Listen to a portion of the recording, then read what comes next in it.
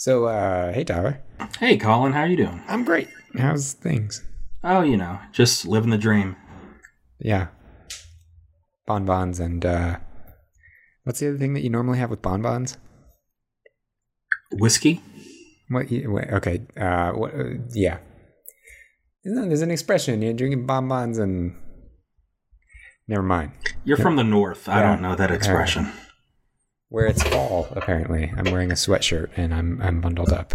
So nice. It's currently 75 and rainy here. Well, okay. I don't feel too bad. No. So, as you said, you're living the indie dream. The indie dream comes with some responsibilities, like any great power. One of those responsibilities is keeping your software updated. Yeah.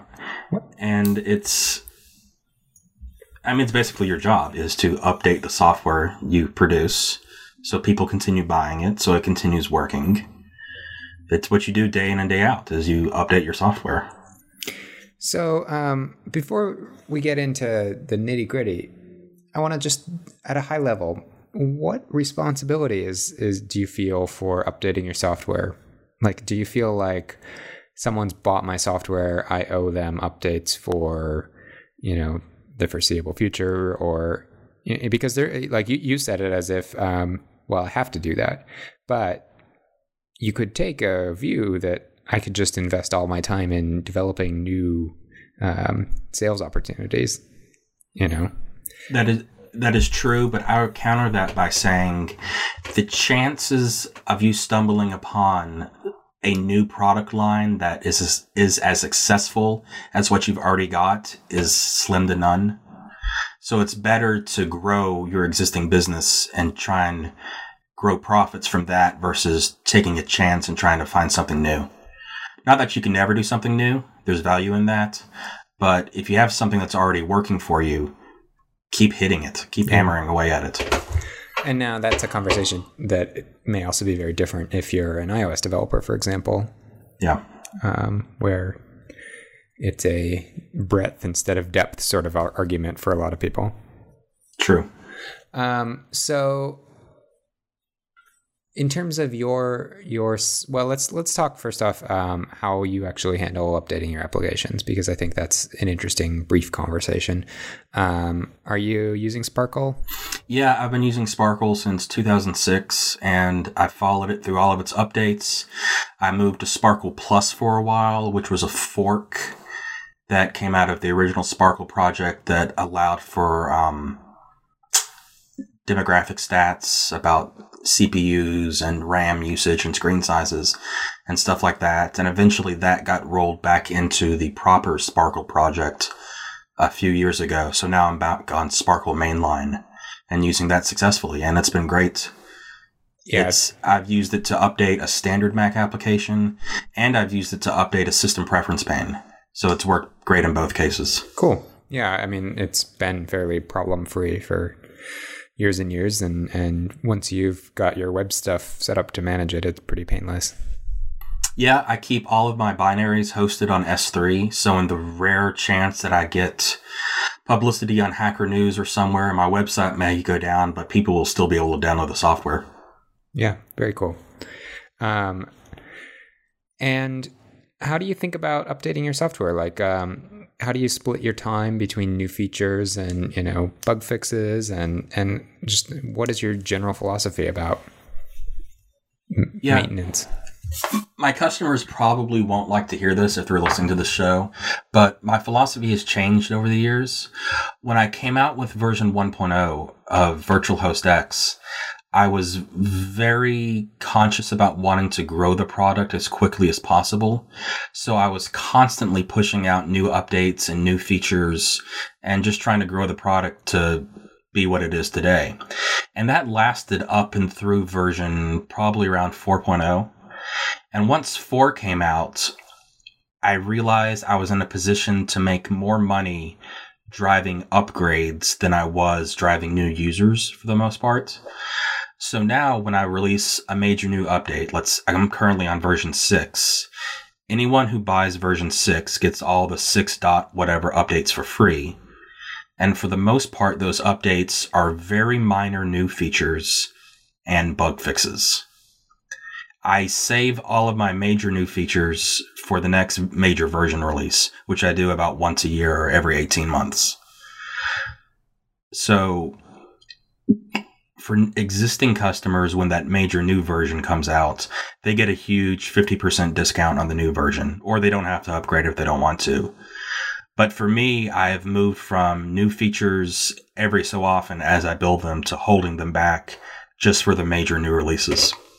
And once you've released version 6, for example, would anything ever cause you to go back and push an update for 5, or is it totally dead at that point?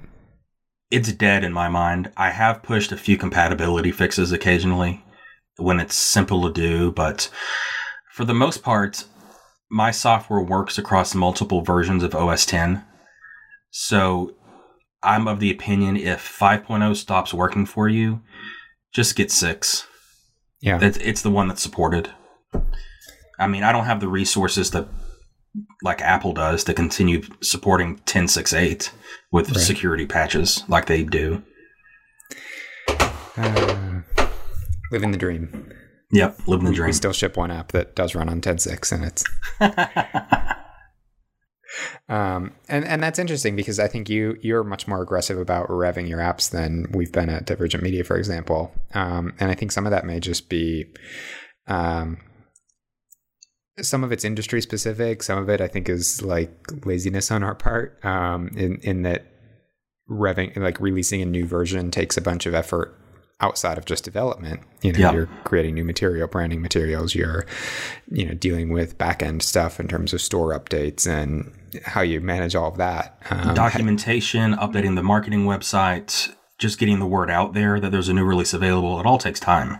Yeah. Do you feel like you have that pretty well? I mean, is that automated for the most part on your end? Is adding version 8.0 something you can do just point and click through a web interface on for the most part. So my workflow is I have my own management backend PHP application, which I've talked about in the past, called Shine. It's an open source project. And so each major version of each application I sell has its own database record that everything stems from. So when it's time to do a major update, I basically duplicate the previous version, update the licensing keys that generate the serial numbers, and I can basically have a new app on my store ready to sell in just a few hours. So it doesn't take much work now that I've been doing this for so long. That's pretty awesome. We are not so fortunate. So in terms of the actual in version updates, the point releases, what is your philosophy on sort of upgrade fatigue and how often you'll push out a minor fix versus collecting together a bunch of fixes? Do you worry about that? No, I have no problem with update fatigue. If just last week I pushed a small fix, and if something were to come up today that I was able to do quickly, I would have no problem pushing another update. Mm-hmm. Now, would I want to push something every day? No. But I have in the past when there's been something critical. I know I've pushed 3 releases in 3 days before, but that's not likely to happen very often. At my busiest schedule, it's about 1 every 2 weeks, up to 1 every 3 or 4 months if there's nothing happening. Right. And aside from the when you put out a 100th release, for example, aside from the in-app update, do you do any sort of promotion of that? Do you put it on Twitter? Do you put up blog posts? Yeah, every new release gets a tweet, and then that gets retweeted by a couple customers. Usually, they get the in-app Sparkle notification update, and then if there are any new features, I blog about it, and also goes out to my mailing list. Mm-hmm. And in terms of your actual, and I know we don't want to get too deep into the development, but do you sort of mentally, switch back and forth between bug fix mode versus new development mode, or do you keep, your sort of version, your next full release version going for a while you're also releasing updates? Are you developing in parallel? I release new updates every fall along with a major new update every fall along with the release of the newest OS X. And so from October to about April or May, it's primarily just bug fixes and small features. And then around the beginning of the summer, that's when I start thinking about the next major release. And so I'll break off from that and start a new branch and build the next major version, and then release smaller minor updates to the existing one only if necessary. But once summer comes along, I'm done with the old version, and it's just full steam ahead on what's new. And do you allow your users to skip an update and still get upgrade pricing? Yeah, I go back and forth about that occasionally, because I do have customers who are literally somehow still on version 1.0, or they bought 1.0 and stopped using it, and then they come and they want a 50% discount for version 6. And I allow them to have that because I'm a nice guy and I don't want to be a dick about it. But I do kind of wish I did have a cutoff point for when you do have to pay the full price again. Because these 1.0 customers bought my app for $7 in 2006. And then they're wanting $30 off a product in 2015. You know, it kind of rubs me the wrong way about to let it happen regardless, because I'd rather them be happy.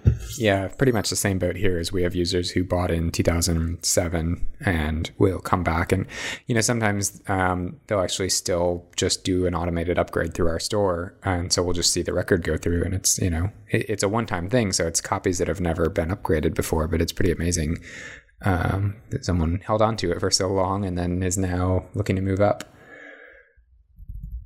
Yeah, but it makes me happy knowing that, you know, 6, 7, 8 years later, they're still wanting to use my product. That means it made an impact on their workflow and it's useful to them. So that's gratifying. So I'm happy when I see those upgrade orders come through. Absolutely.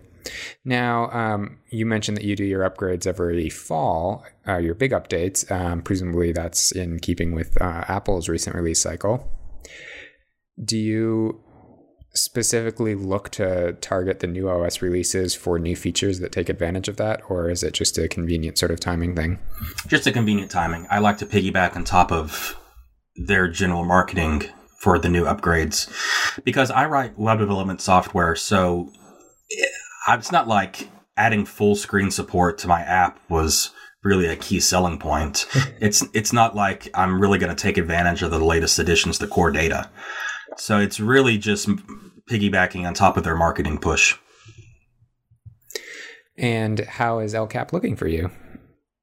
Looks good so far. I was really, really worried about rootless mode. So for those who don't know, that's the new security system in place that literally will not allow any user, including root, to modify certain system files.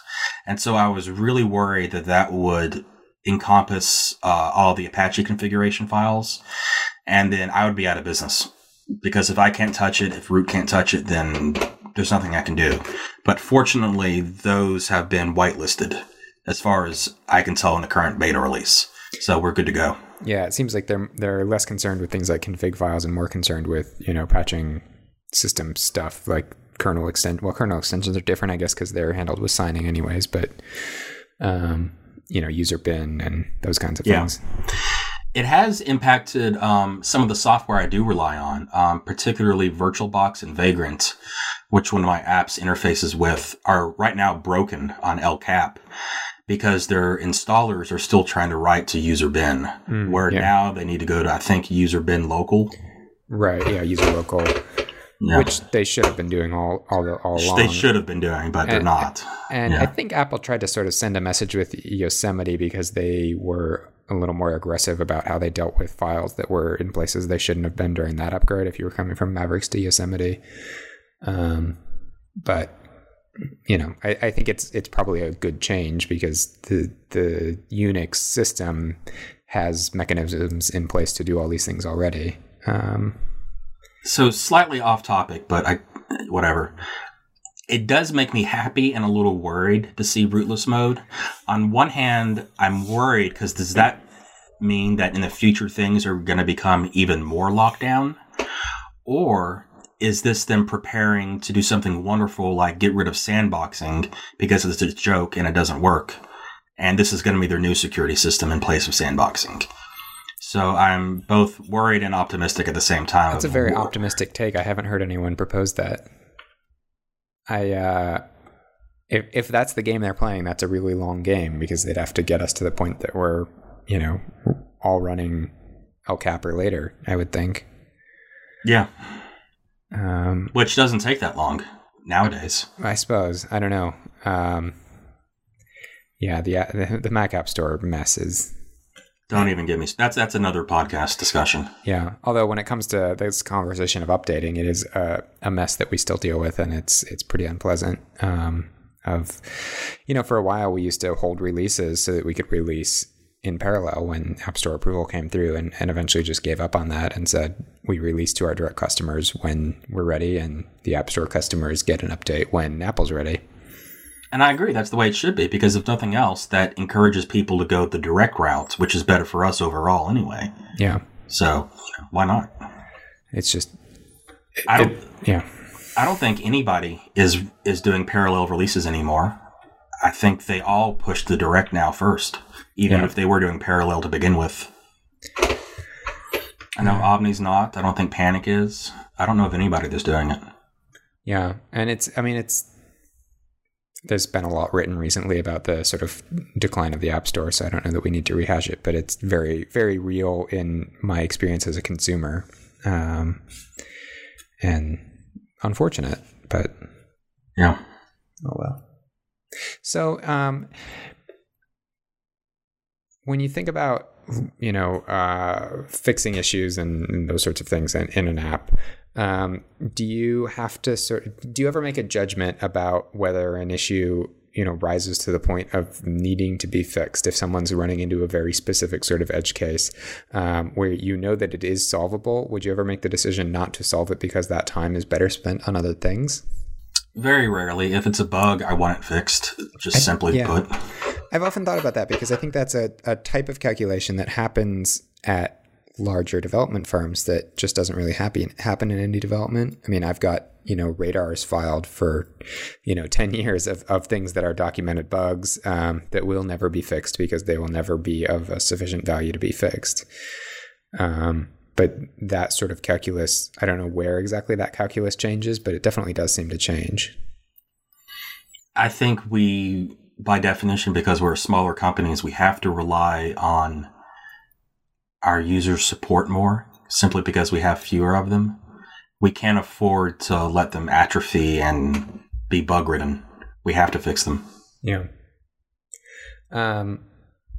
Speaking of this case of edge cases and updates, I guess we've talked a little bit maybe in the past about the world of the Hackintosh. Does that ever impact you in your development?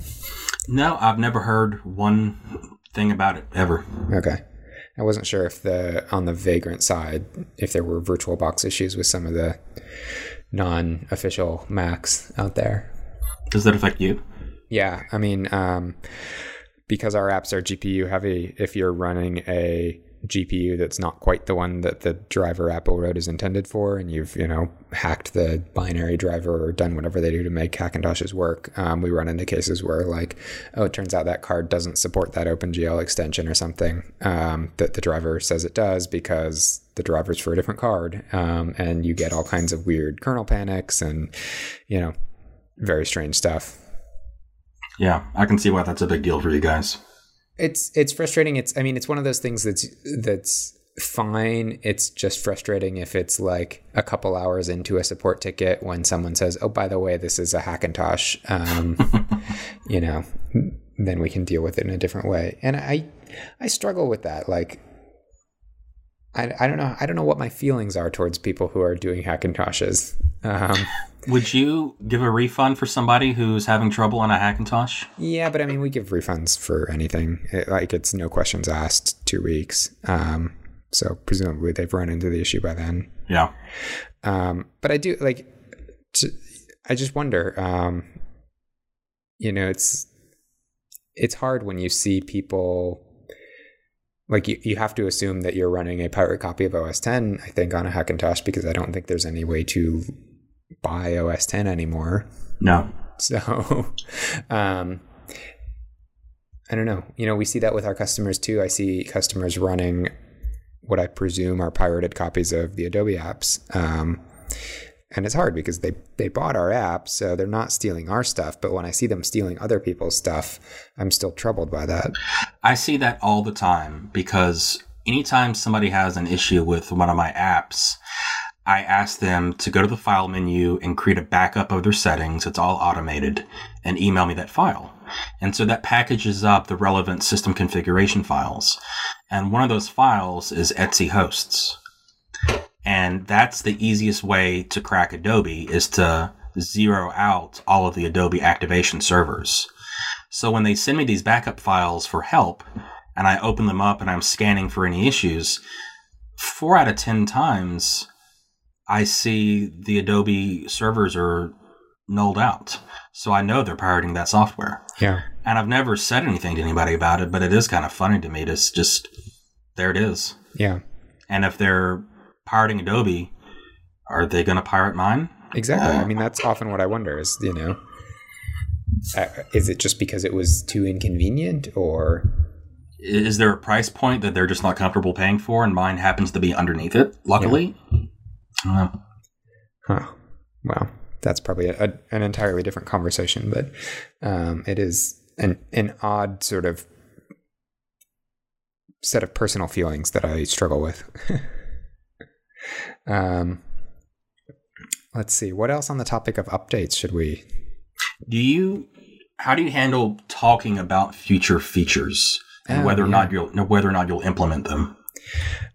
Almost always try to avoid or use fairly loose language, like that's something we're investigating, or we think that's a great feature and we're definitely looking at it.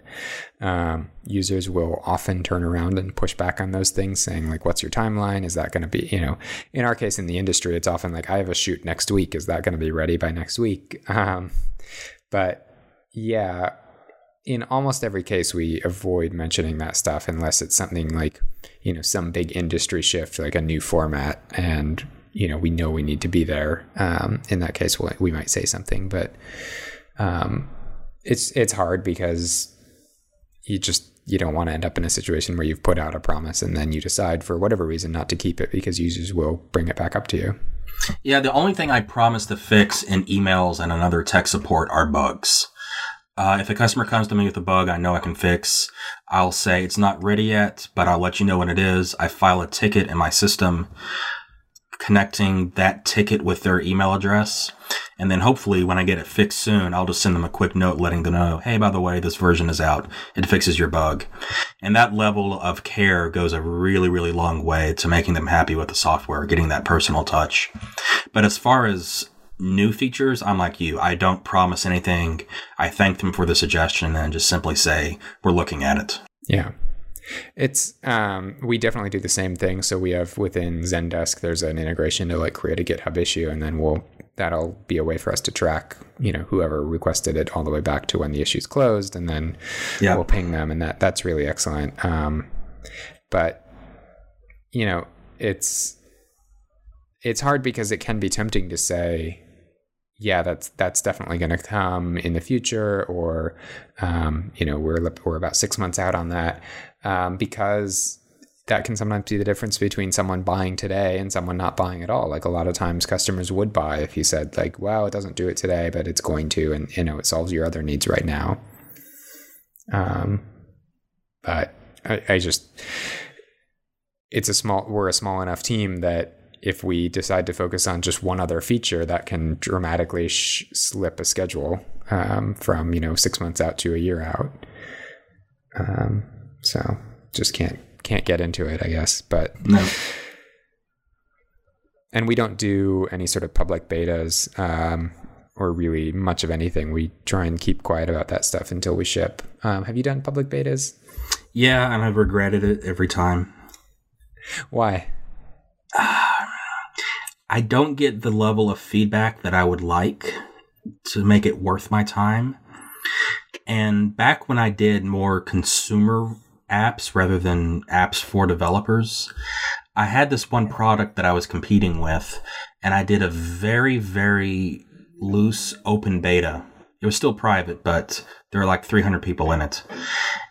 And I released all these new features to the beta channel. And then 3 months went by and I was getting ready for a release. And then my competitor just suddenly drops this update, and it had every one of my new features almost exactly as I had implemented them. Ouch. And at that point, I just got a really sour taste in my mouth because I knew somebody was feeding. Not that, I mean, the developer is free to do it. It's not like I had a copyright on my ideas or anything, but it left a sour taste in my mouth. Yeah. That's rough. Yeah, we haven't experienced that. We've just experienced, when we've even done very small betas to selected groups of users, found that you just don't get meaningful feedback and it doesn't do what you want it to do. And it's better to have a bunch of Macs to test on locally or, that kind of thing. Yeah. So, well, someone has started nailing outside my window, so sorry about that. I don't know if I have any other thoughts. I think this is a very concise topic. I mean, it's sort of, you do what seems right, and yeah. Cool. So should we wrap it up? I think we can do that. I'll press the stop button.